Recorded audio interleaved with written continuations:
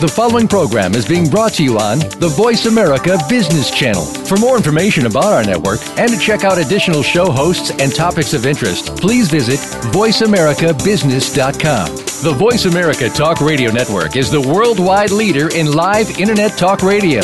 Visit voiceamerica.com. The views and ideas expressed on the following program are strictly those of the hosts or guests and do not necessarily reflect the views and ideas held by the Voice America Talk Radio Network, its staff, and management. All financial advice provided on this show is for entertainment and educational purposes only. The financial ideas and strategies discussed are only provided as a starting point for a conversation about money matters. With regard to your particular investments and financial strategies, consult your financial planner, CPA, or investment professional. All your financial decisions are yours and yours alone to make and subsequently are solely your responsibility. The information that is supplied through the context of the radio program and any repurposing of its content by the host or network is a combination and collection of solid financial investment understanding, opinion, and comments. This network, show, and its host are not liable for financial strategies, outcomes that you employ in any manner that result in any kind of loss. Shares of corporate sponsors may be the subject of buy or sell recommendations in Jay Taylor's newsletter in accordance with Jay's objective opinion.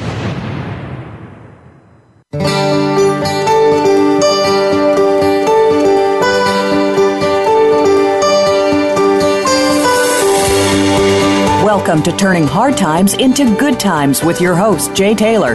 This hour will help investors fix issues and achieve personal gain. Now, here's your host, Jay Taylor. Welcome to Turning Hard Times into Good Times. I am your host, Jay Taylor, and as I like to remind you each and every week, I'm also the author of a newsletter called Jay Taylor's Gold, Energy, and Tech Stocks. And you can subscribe to my newsletter by going to miningstocks.com.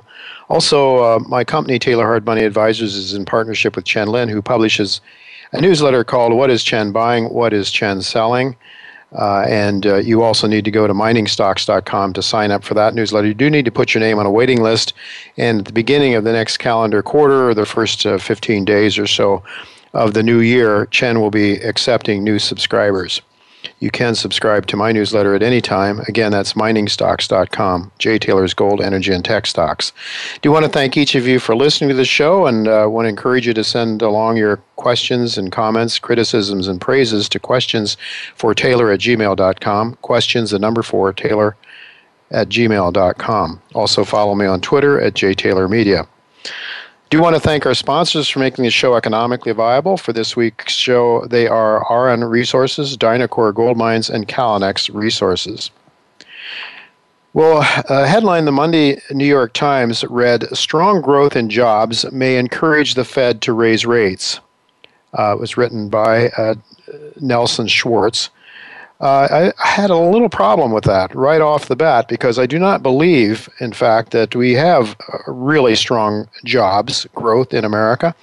And I think when we talk to John Williams later today, he is likely to agree with that. We'll hear what his latest views are on that issue. But I say that I don't see it's a strong labor market, job market, for a couple of many different reasons. But first and foremost, most glaringly, we have a 38-year low in terms of the number of people employed.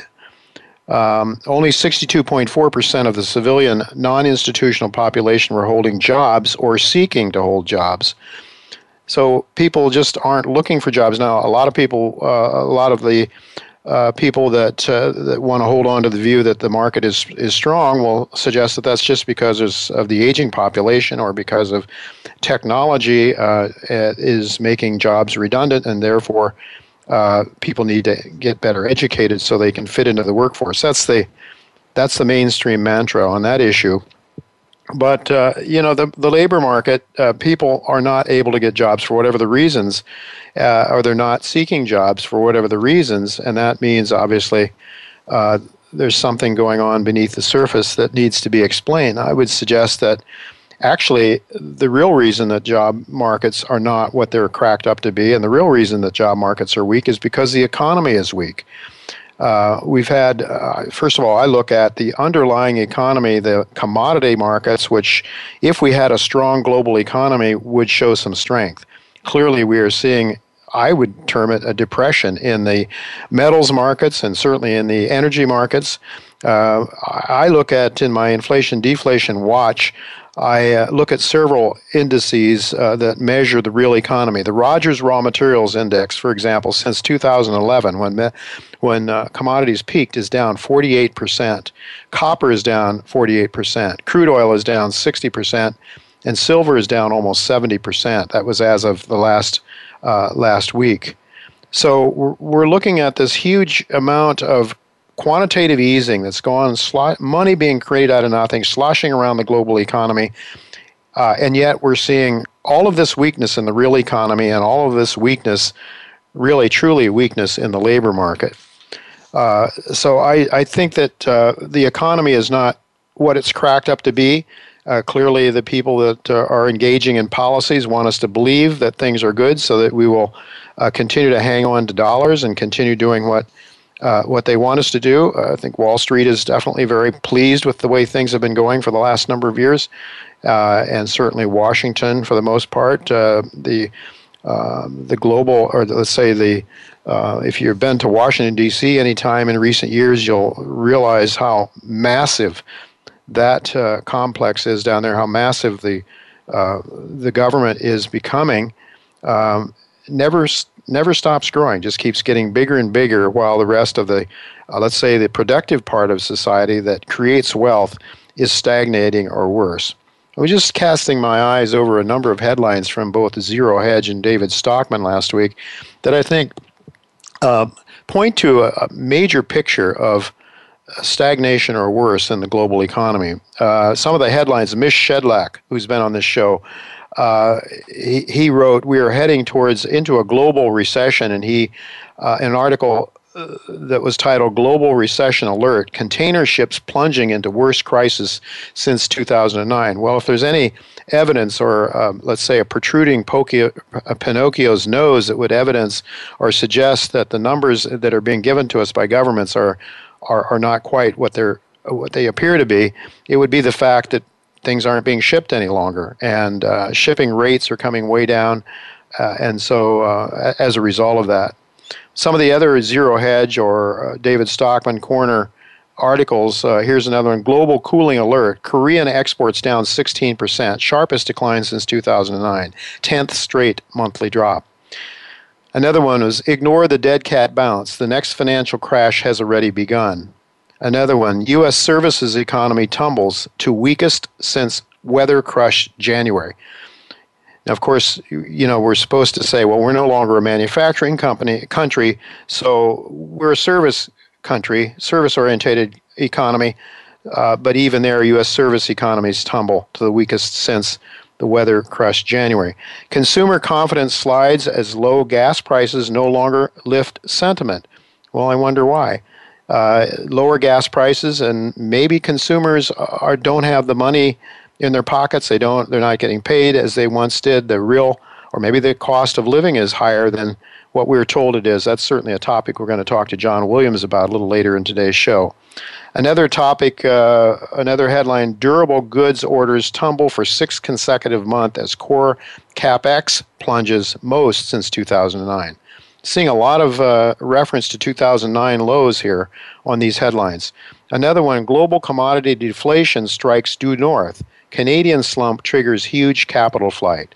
Wow, so the money is coming out of Canada, the capital is coming out of Canada because of continuously lower prices in the metals and energy markets that really suggest whether or not the global economy is growing. Clearly, it's not. We're seeing stagnation at best, and I would suggest possibly even global contraction. But I think perhaps the most ominous headline that I came across last week was one that came out of Zero Hedge. Futures markets halted after violent Treasury reaction to jobs beat. That was really amazing how the futures market, they had to shut it down briefly because of the massive plunge in the market as a result of the good news. It's supposed to be good news, but good news is bad news and bad news is good news in this perverted upside-down economy that our policymakers are sending our way. But another one that I think is even more important is, what do they know? Primary dealers are liquidating corporate bonds at an unprecedented pace. Now, I think that is the most important headline I read last week. What do they know? Primary dealers. Primary dealers are the primary treasury dealers. These are guys that are really on the inside of the economy. They know, if anybody knows, what's going on, and they're liquidating corporate bonds at an unprecedented rate. And another one is former Federal Reserve official Gunlich is saying that the S&P can't handle a December rate increase.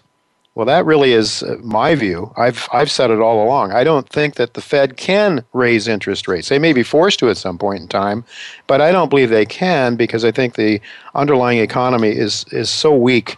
And the equity markets, more importantly, the financial markets, the highly leveraged financial markets are so vulnerable that when you start to see rates rise, carry trades and the like can be knocked off their pedestals, and then all of a sudden you can have a sort of a domino effect, I'm afraid. And I think certainly the Fed is watching it, and they're afraid. So we'll see. December comes. Will they raise rates? Send along your ideas on this to questionsfortaylor@gmail.com if you'd like. I'd like to hear what some of you are thinking. I'm betting they can't. Well, we'll see if I'm right or not. Now, just a couple of other little headlines before a couple of other little notes before we go to our first break. Dr. Robert McHugh put out his missive this morning, as he usually does in the wee hours of the morning.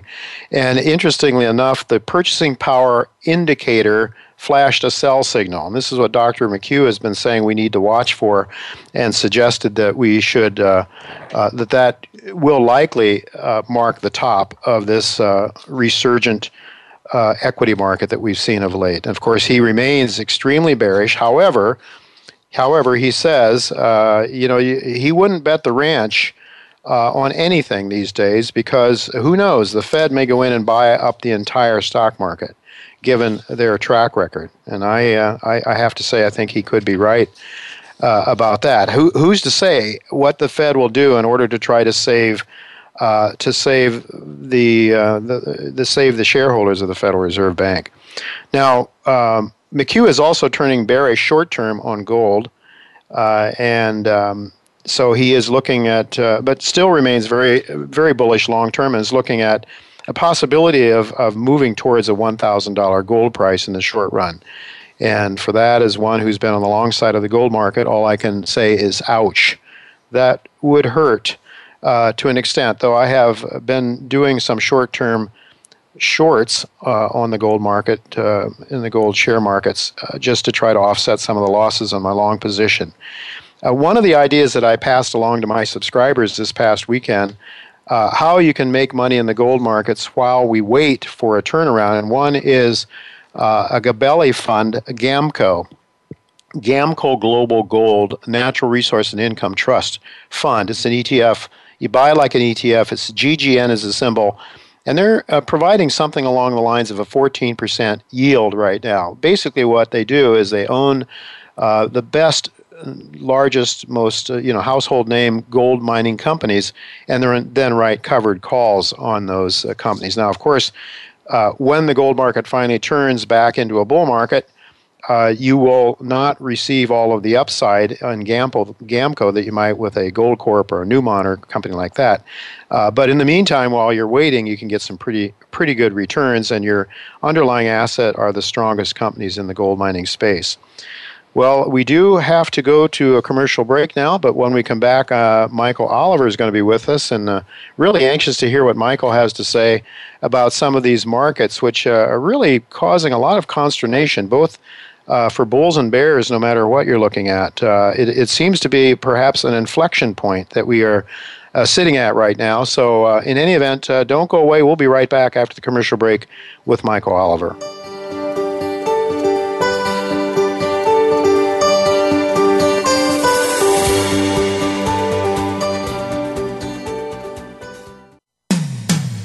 When it comes to business, you'll find the experts here. Voice America Business Network. Investors deserve to start seeing greater returns, period. Creating shareholder value requires vision and a disciplined, fiscally responsible style. At Dynacor Gold Mines, we are proving how to fuel growth without shareholder dilution. Cash flow and liquidity levels are as robust as the company has seen throughout its history.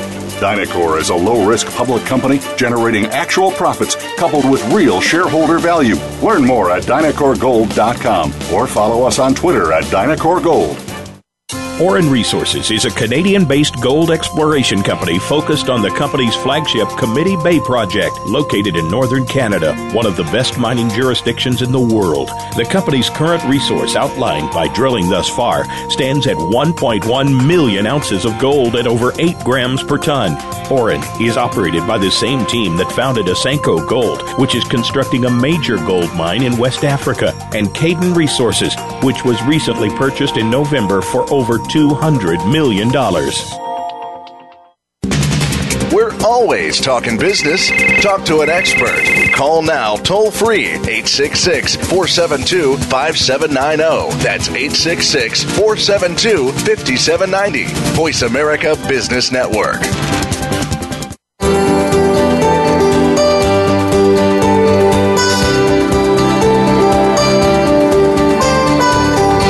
Listening to Turning Hard Times into Good Times with your host, Jay Taylor. If you have a question or comment about today's show, Jay would love to hear from you at 1-866-472-5790. That's 1-866-472-5790. You can also send an email to questionsfortaylor@gmail.com. That's questions, the number 4, Taylor@gmail.com. Now, back to our program. Welcome back to Turning Hard Times into Good Times. I'm your host, Jay Taylor, and I'm really pleased to have with me once again that most frequent guest on this show, Michael Oliver. Thanks for joining me again, Michael. Always good to be back. Always good to have you, and let me remind our listeners again, it's Oliver MSA, olivermsa.com, to follow what Michael's doing to learn more about his excellent service. Michael, in your weekend report, you stated that trading on Friday was informative from the standpoint of view of a short-term momentum. But if I understand what you meant in an email you sent to me earlier today, you were suggesting that the markets are in the midst of a huge battle to determine future direction. There is seemingly an ambivalence that is leading to a lot of investor anxiety. Certainly I'm feeling it in many ways in the equity markets and the precious metals markets. And you said that when these kinds of battles are resolved, though, they usually see a more, let's say, a longer-term direction, and it's usually different from where they've come from. Is that right? Yeah, I think that, congestions can be argued in price when the market's moving in one direction and goes into a congestion phase. It could be a rest stop prior to higher prices or in a downtrend toward lower prices. But after protracted bull trends or bear trends, multiple years, and then you get that behavior, just on the surface of price, without even looking at momentum, you should be a little more cautious about that congestion being potential for a transition the other way, not a congestion for further gains. Mm-hmm. When I mix into that my the MSA's metrics on momentum, and we measure everything from daily, weekly, monthly, quarterly, annual, so forth, for measuring all kinds of time scales. Everything flashing to me says, no, this is topping action in stocks. We're in a bottoming process in gold. We're likely in a topping process in T-bond prices over the next 6 months or so. And in the case of the dollar, we're likely in a topping process. Now, this does not preclude these constant give and take, confusing and frustrating actions by all those markets where, 2 weeks you look at gold, it's up nicely and it's back where it was 2.5 years ago, namely 1178, or 2 weeks later all of a sudden you're down, under 1100 again. Or in the stocks right now, for example, today in the trading we traded a price of 1071 at one point during the day. You can go back a year ago, we were exactly at that same price a year ago, the same week. So you're getting the kind of action that should drive people nuts, and both sides. Both the longs get frustrated, and the potential shorts get constantly whipped out of their positions. And I think it's time to sit back and realize that that's the nature of what these major markets are involved in right now, are huge transitional congestion zones that I argue are going to resolve in opposite directions to the prior trends. Mm-hmm. That's what you'd expect from history, I guess. But it's hard to when you've been experiencing a bull market for so long in stocks or a bear market so long in gold, you get the feeling eventually that throwing in the towel, capitulation, I guess it is. And so what sort of signs? I know your momentum stuff really gives you a heads up a lot sooner than the price does in many instances. Is your momentum indicators giving you any sense of anything, or is just basically saying? I reverted recently to short-term momentum, and because a lot of clients were wanting to see what about the next 3 days, instead of the next 3 months, and but that's the nature of this market. So I did it just to more or less scratch that itch for them. And the S&P closed yesterday a little bit too low. It looks like it's under, its near-term pressure could continue a bit. And again, we're talking very near-term, so it's really meaningless information I'm arguing. Gold, I had it numbered for today at 1095. They were at 1094.80, and I want to close up there, and they're not going to, obviously. So to turn it up for a trade. But frankly, that's not really the issue. The issue is, I think, getting into next year, because a lot of the numbers will change then. Quarterly and annual momentum numbers will change because the averages change. And at that point, I've come to the conclusion myself that don't be frustrated over the next, it's 35 trading days left in the year. Don't be frustrated about the ups and downs of the next 35 days. I think most of these markets, the big markets, the ones that perhaps have not yet really moved in price in an obvious way, are positioning so that in 2016 you'll get a move that will be clear on price. Now, we have to put a caveat on that, and the caveat is a lot of these markets on momentum have already indicated that intended direction, especially on the S&P, and that's down. Gold has a momentum situation, a structure on its momentum charts that if you saw the momentum charts that I issue on gold and compared it to what you see on a price chart, you'll be stunned by the difference. The momentum has clearly got a massive basing pattern, despite the gradual erosion in price over the last 2 years. And it is gradual if you'll be objective about it. Whether we're going to go like some people think to 1,000 or 800 or whatever, I tend to think not. I think it's still an erosional situation where, the right juxtaposition of a few days' action can suddenly all of a sudden have a $50 rally. And then all that thought of the next decline goes away. We've seen this over the last year or two, repeatedly, where every time you make a new low, we're going to 1,000, and we don't. Maybe we finally will, but so far it's been a teaser. And I think all that process is merely building up the pressure cooker in all these markets for that that reversal and movement in the new direction. Right. So we're looking for a reversal to the downside in the equity markets and the bond markets too, I guess, probably, right? Well, we're talking government debt here as opposed to high yield. So the Federal Reserve and the central banks, the developed market central banks, deliberately wanted to price equities higher and also wanted to push investors out of safe debt and out of savings into high yield debt. They did that. But the high yield market is starting to implode, and it's been coming down steadily in price, rising in yield over the last 6 months or so, to the point where now it's pretty obvious. There's no issue about it. So of the two markets that the central banks basically put their bets upon, they won in both, but one of them is now turned on them. It's high yield market.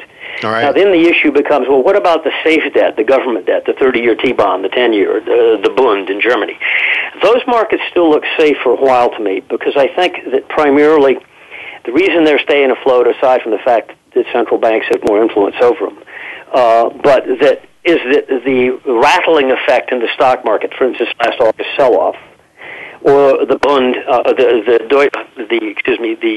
German stock market took a big hit recently as well. So money flew into the Bunds, money flew into the T-bonds for safety. And I think that same movement will continue to occur because I think between now and sometime next quarter, we're going to have another big drop in the stock market, in which case the T-bonds will get another boost. But after that next boost, I see vulnerability in 2016 in the government debt market. Wow. The high yield. High yield's already broken. Yeah, indeed. And the charts that you showed in your weekend missive are just really, really make that point very, very clearly. And do you think it's early yet in the high yield markets? There's some money to be made on the short side. HYG. I'm somewhat a believer in chaos theory, and I think the clock on that could get very fast very quickly. In other words, whatever low you're going to make there might occur extremely deep, but extremely soon, like, in the next 6 months, not the next 2 years, if you get my point. Yeah. In other words, how some things move along incrementally in a given trend, and then suddenly there's this whoosh factor. Yeah. And a lot of business gets done very quickly. And those people who like to think that markets move in judicious, thoughtful manner, invariably they get proved wrong at some point in the trend. Yeah. Where suddenly it's 10 steps forward, not two out of one, so forth. Yeah, indeed. Well, HYG is a chart that you show here, and of course that's an ETF on the short side. Is that a leveraged, or is that a leveraged? That's a long ETF for the U.S. government. U.S. corporate debt. Then there's TLT, which is a long only unleveraged of U.S. government debt, which is strong. Right. So you have one ETF, TLT, which is basically steady to firm. Reflective of 20-year and maturity on out of U.S. Treasury. So it's going opposite. Its yield is declining. Its price is remaining firm, while the HYG is declining in price. I think that spread between those two will snap at some point, in which case HYG will have run its course, and then the U.S. government debt will join it. Now, that's the real issue for the fundamental world. And I know most people don't want to think about this, but how can you possibly add a couple percentage points to long your 30-year debt? And what will be the implications of that to the government's ability to service its debt? Yeah. Indeed. It's not to mention what it might do to all of the levered trades and the absolutely the things that are going on. So it seems to me, Michael, that this canary in the coal mine, so to speak, maybe with this high yield stuff, could be indicating, some let's say tremors in the tectonic shifts that are going on. It's out of control. There's no question. Yeah. I mean, it is not doing what they wanted it to do. It did early, from 2011 through 13 or 14. High yield market performed very well, and so people who followed the Fed's lead and encouragement and effectively the only route they carved for you, if you wanted to invest and earn interest, you were rewarded. But now suddenly you're being destroyed. So it goes to show that markets that are controlled by central banks or heavily influenced don't always remain under that control. People in the stock market need to realize that. Well, I know that you're a technical analyst. I know, though, also that you're certainly knowledgeable about fundamentals. Though I think you're right in suggesting that technicals tell the picture before you can understand what's going on with the fundamentals, but it seems to me that if we're starting to see some weakness in the high yield markets, it's probably suggesting, as I did earlier in the introduction of this show, that things are not all that well in the global economy, and you would start to see it in the weaker debt markets first, where debts can't be paid. We certainly have seen it. Maybe I just ask you in the last minute we have or so here, one of the areas of weakness in the high yield market, of course, has been in the energy space. What are you seeing now in oil? I mean, do we have any upside potential soon in the energy markets, Michael? I don't think so. I don't think in oil you have upside potential soon. I think the upside potential in oil is likely to show itself in Q1 of next year. I don't think oil is one of the worst places to be in commodities. Even if the commodities, quote, is a basket bottom, and I think they are bottoming. I think some commodities have already bottomed. Some of them haven't because they were latecomers to the downside, to the contractionary situation. Like cattle was a latecomer on the downside, and it's making new lows today. And oil was a latecomer. Most of them topped in 2011. Oil didn't really fall apart until 2014. So it's a latecomer, and it's going to take a while to bottom it. So if you want to buy commodities, that's probably one that should be at the end of the list. It's going to need more work. And by work with quotes around that, for a technician, what it means is time and distance spent building a bottom. It may involve a new low. I can't rule that out. Our recent low was just below 38 a month or two ago. I wouldn't be surprised if we tickle that out before it's over with. I'm not looking for a collapse to $20 oil or anything of that sort. But, another marginal new low, below that low, in this process would not surprise me. But the upside looks like my bet would be next year at the best. Absolute best. You get in the upper 60s. All right, Michael, we have to leave it at that because we're out of time. As always, it goes so fast for you. Just to remind my listeners, it's olivermsa.com, olivermsa.com. Thank you so much for being with me again, Michael, and look to do it again hopefully next week. Good. Thank you, Jay. All right, folks. Well, we do have to go to break now, but don't go away because coming up next is economist John Williams. He's sticking to his hyperinflation forecast.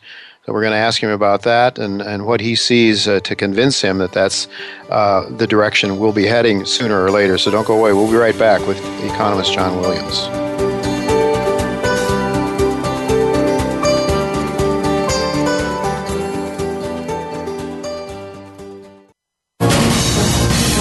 Voice America Business Network, the bottom line in business. Calinex is a junior with major near-term catalysts. This tightly held company is advancing its projects containing copper, zinc, gold, and silver in Manitoba, Canada. Calinex's projects are within 10 miles to Hudbay's mine that has less than 5 years of ore. Calinex has high-grade deposits and new targets with exciting discovery potential, with drill results anticipated shortly. Now is the time to learn more about Calinex by visiting calinex.ca. That's CALLINEX.ca. Calinex is publicly traded under the symbol CNX in Canada and CLLXF in the U.S. Orin Resources is a Canadian-based gold exploration company focused on the company's flagship Committee Bay project, located in northern Canada, one of the best mining jurisdictions in the world. The company's current resource outlined by drilling thus far stands at 1.1 million ounces of gold at over 8 grams per ton.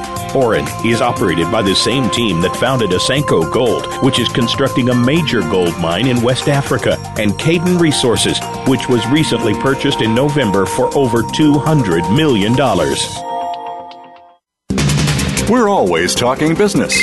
Talk to an expert. Call now, toll free, 866-472-5790. That's 866-472-5790. Voice America Business Network.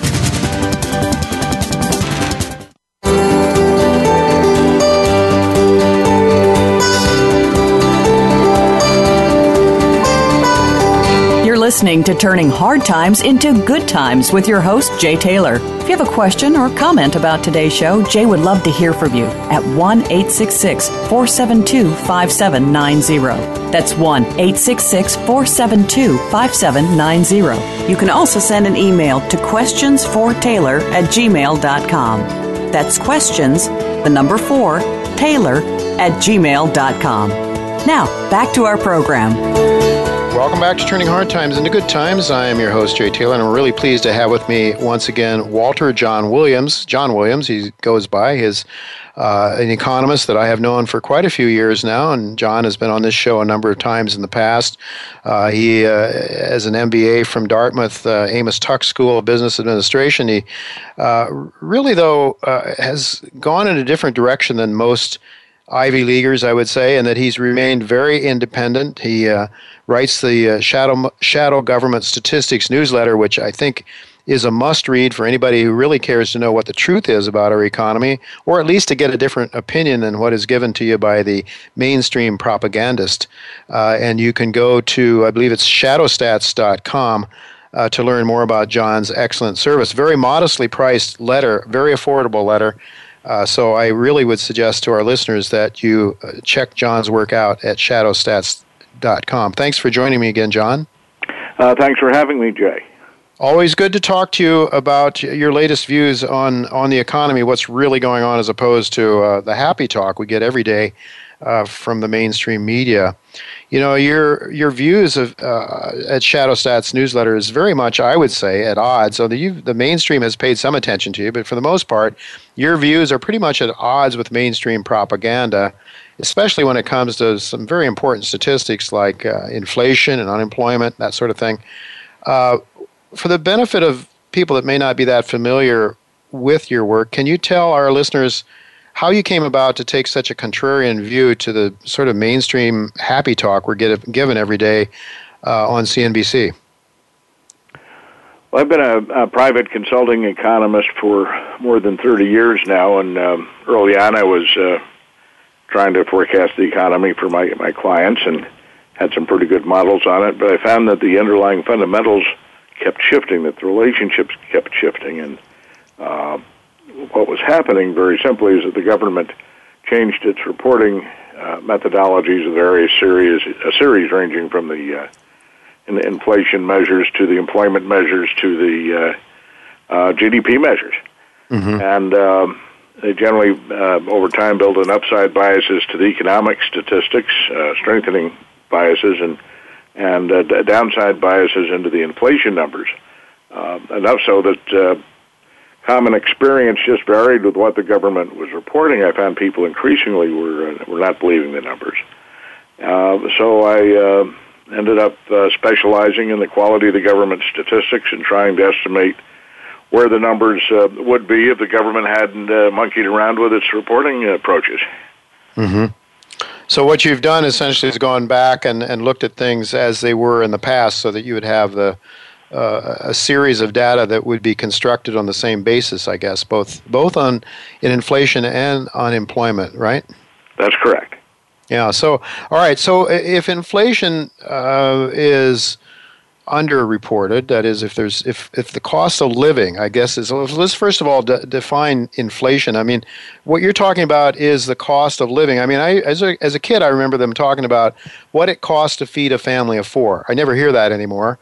What it costs to, what does it cost to stay alive? What is the cost of, the basic needs in life, food, shelter, clothing, that sort of thing, right?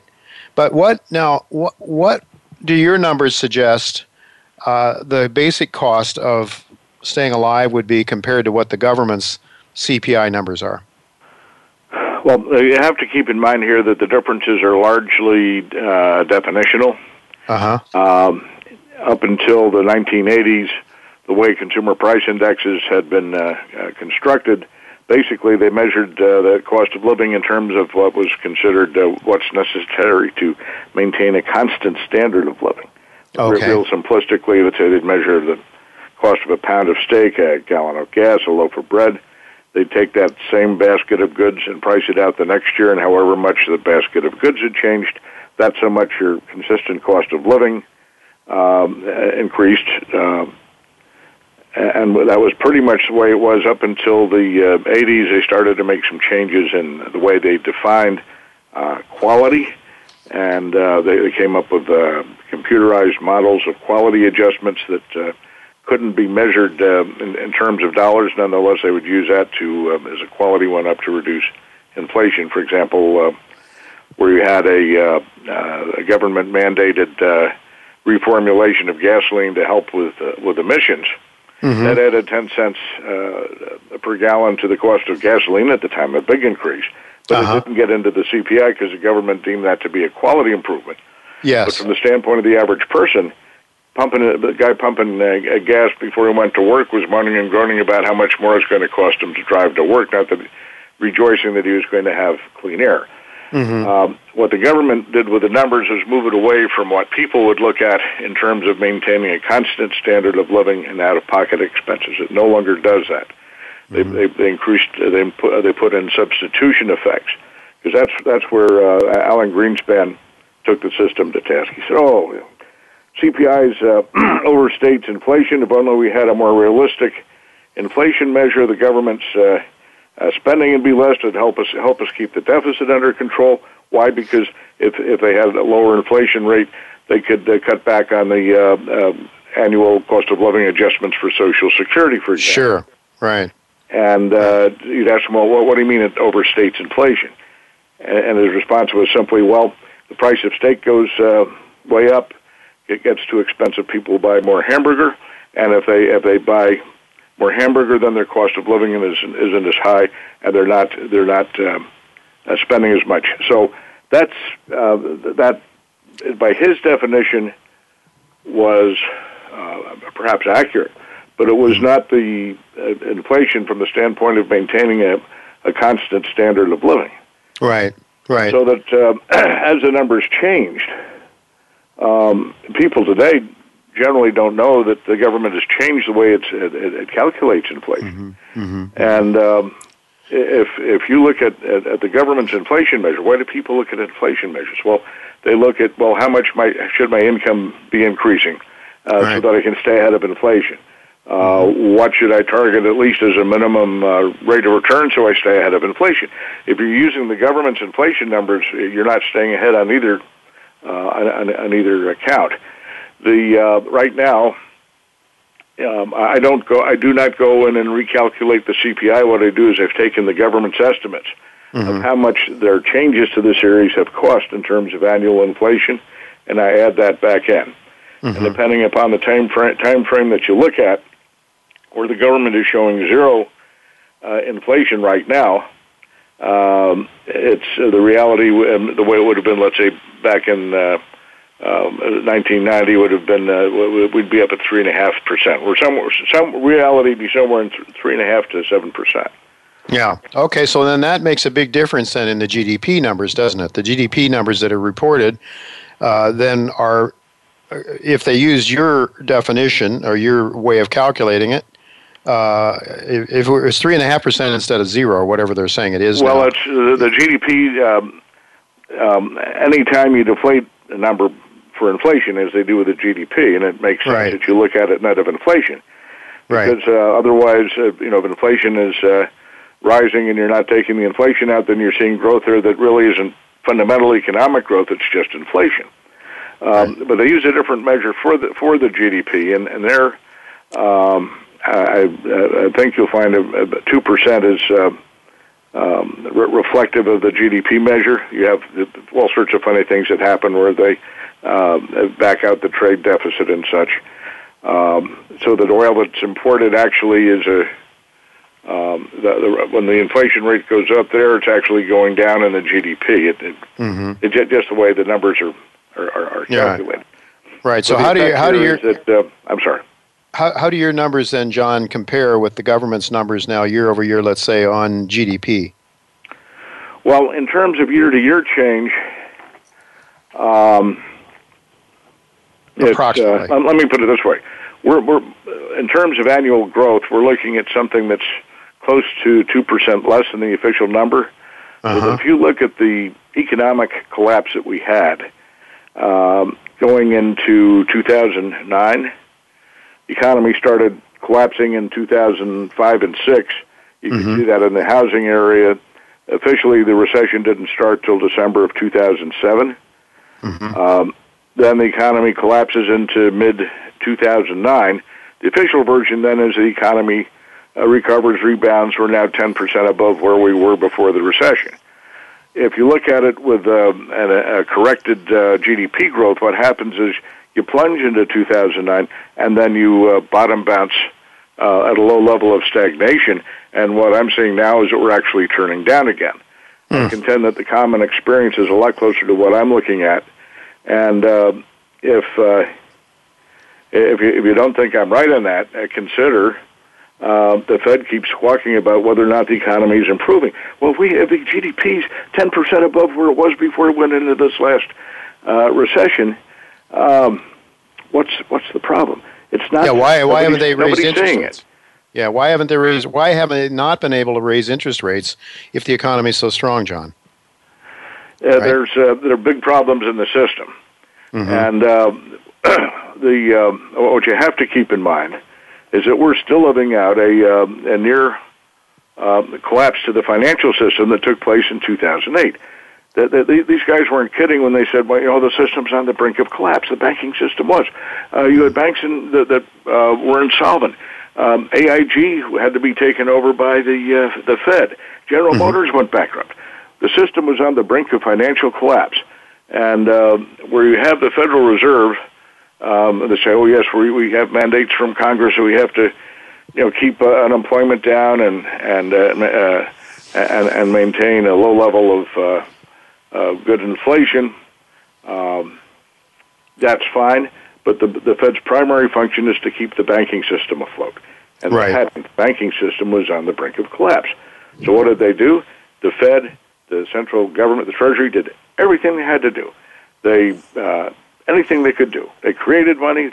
They lent money. They guaranteed all deposits. They bailed out whoever had to be bailed out. They did everything they had to do to keep the system from collapsing.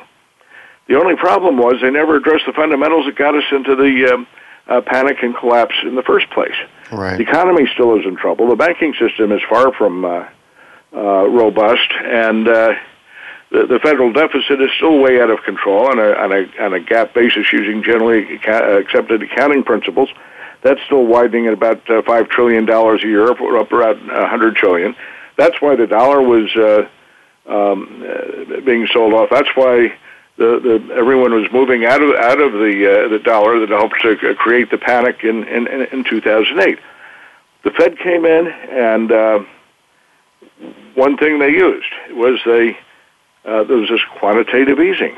Now, they used as political cover here. Well, if we use quantitative easing, we're going to we're going to help the economy. Economy needs to be helped. There's nothing they could do to help the economy. They knew that. Bernanke indicated that. What the quantitative easing did was they bought a tremendous amount, a couple of $1 trillion worth of treasuries out of the system, and then had the banks deposit their cash back with the Fed as excess reserves. The banks didn't lend that money into the normal flow of commerce. Had they done that, that would have helped the economy. You would have seen increased lending. You would have seen the money supply pick up. You'd also have seen inflation pick up. But this was designed as a covert way of trying to bail out the banks. That was, and of course, we're also, looking John, now at a panic that took place in 2008, and the stopgap measures that they put into place are still in place, and they're afraid to remove them because they don't know what's going to happen. I think they're seeing new problems in the system. They never address the problems in the system. We're still on the brink of a collapse as far as they're concerned, and they're just buying time. They don't know what to do. Okay, so let me ask you, John, do you think they'll raise in December? It seems to me that what they're really trying to do is trying to con people into believing and into having faith in the system. Because I hear what you're saying, and I don't understand how, with the economy getting weaker, which I believe every bit of what you say is true in that regard, how much longer can the economy continue to get weak and the financial system hold together? I mean, there has to be some connection between the two at some point, I would think. There is, and I don't think it's going to be a real long period of time before you see an extraordinary break and another panic. The Fed is when they want to raise interest rates, all they have to do is vote for it. When they say they say, oh, we're not going to do it now and then. Give them 2 to 3 days, and yes, we're going to raise it next time around. Yeah, and right. The reason they keep putting that out there is they're trying to hold the dollar up. Right. And if it looks like interest rates are going to rise in U.S. dollars, that tends to attract some money into the dollars. Mm-hmm. But I don't think we're going to see any increase by the Fed until after the election. If they don't do it they should have done it in December. In September. If they're going to do it, yes, but we're going to do it in October. No, they didn't do it in October. No, they now don't. December's absolutely set nonsense. You've got all sorts of numbers in between. The economy is not picking up, and as you see weaker economics, they'll have an excuse for not doing it in November, and then you're into the election season. They're not going to do anything till after the election, the way I see it. I may be wrong, but if they do it, it's not going to change things that much. Yeah. Maybe the system will collapse, but then they'll quickly go back and go back to where they were. They're not going to raise rates by much if they do. Well, John, it seems to me that people are really so easily conned. I mean, how long can the Fed continue this on? I mean, at some point in time, Pinocchio's nose gets so long that it can no longer be hidden, it seems to me. I mean, we were talking to Michael Oliver a little bit about the high-yield debt market is starting to break down significantly, and I'm suggesting that that's the connection to the real economy. And if the high-yield debt market starts to break down, could that not possibly start triggering, like dominoes, some other markets? Yeah, it very easily could. I can't see that the Fed's got much credibility at this point. Anybody who seriously believes them week to week here that doesn't understand the systems well. The Fed. I've never seen a Fed that was so apparently indecisive. That's nonsense. The Fed is a powerful the most powerful central bank in the world, and they can't figure out whether or not they want to raise interest rates. There's something terrible going on here, and the reason they're not raising rates isn't because of the economy. It's because they see a big problem there. They don't know how to handle it. They're just buying time. They're whistling in the dark.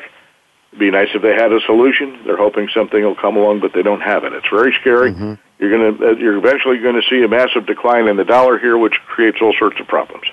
So the Fed is pumping all this money into the economy or into the banking system. Essentially, into the banking system. They're not pumping it into the economy. It's not getting in the economy, but what it's doing is it's helping to hide the problems that are still on the bank balance sheets, no doubt, or in the banking system. You got it. It's providing liquidity to save the lives of these illegitimate, essentially, if we had a free market, illegitimate institutions. Well, let me ask you, because your key hypothesis about what will drive hyperinflation, and you have not backed away from that one bit, despite the fact that we've had extremely weak prices in commodities and so forth. You've stuck to it, and the basic driver there is a dollar that you think will ultimately come under pressure and people lose confidence in the dollar. Then I could see how you would get to the hyperinflation. But John, it seems very difficult. And I bring that up to people, the inevitable response always is, yeah, but where else are people going to put their money? There's no other currency that has the liquidity. There's no other currency that's, maybe the dollar is bad, but it's not nearly as bad as most of the others. What's your response to that? And what will ultimately cause confidence to be shaken in the world's reserve currency? Well, the confidence has been shaken. We've been through an extraordinary crisis, and the rest of the world went along with the dollar. You go back to the time when Standard & Poor's downgraded the treasuries. Right. That was because of the deficit circumstance, which now magically has been put off till after the election. Yeah. But at that point in time, you had a dollar panic. The rest of the world was pulling out. Nobody wants to hold the dollars. Everyone knows, and I'm talking the big guys. I'm talking the central banks. They know the dollar is a losing proposition, but they don't want to see it happen because it's going to be very bad for the global economy, the global financial system.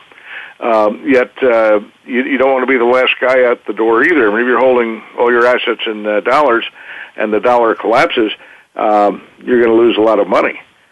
What happened then was you had extraordinary interventions that were put in. The Swiss franc was tied to the euro.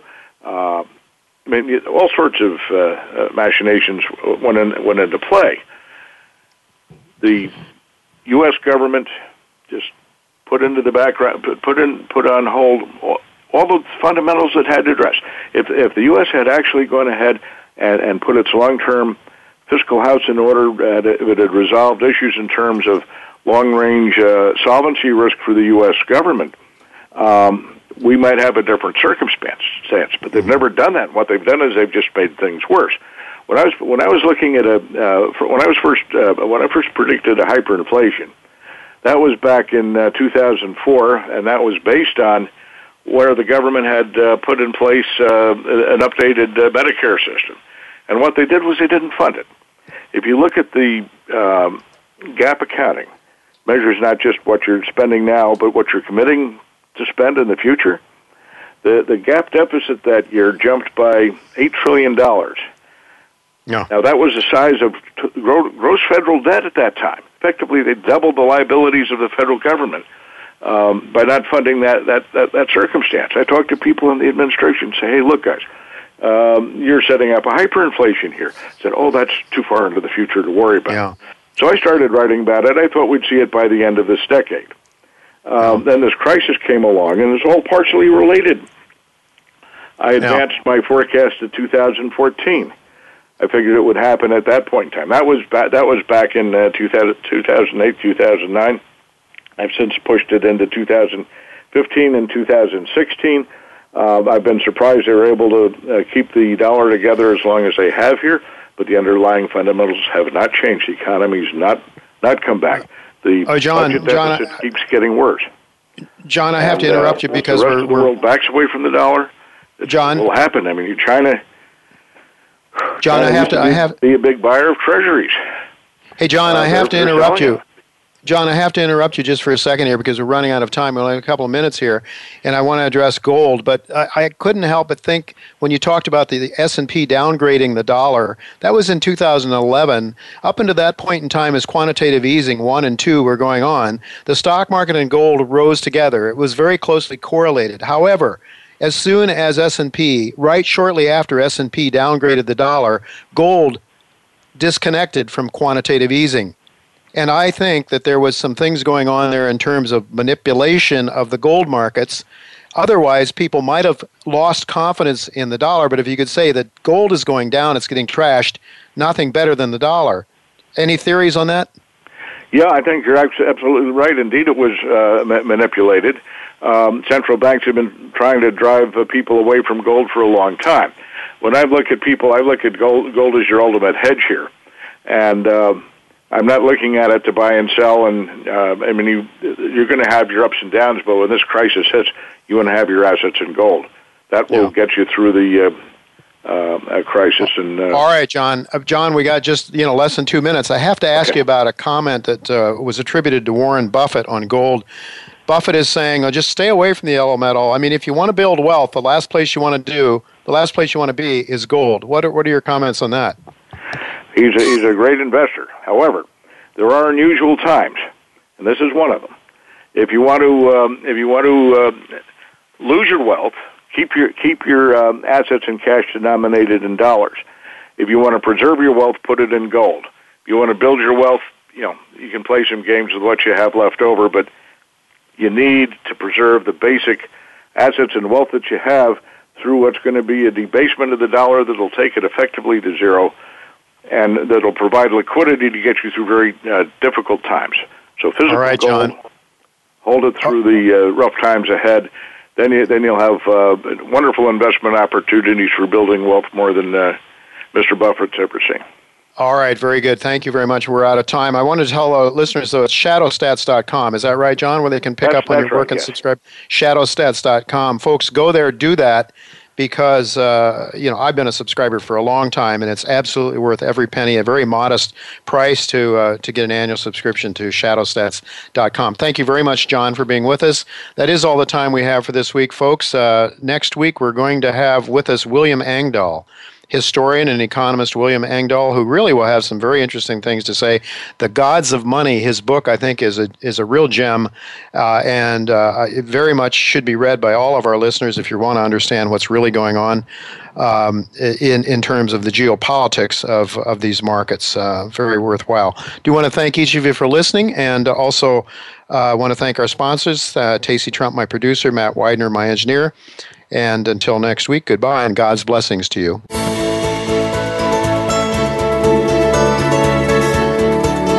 Thank you again for listening to Turning Hard Times into Good Times with Jay Taylor. Please join us again next Tuesday at noon Pacific Time, 3 p.m. Eastern Time on the Voice America Business Channel.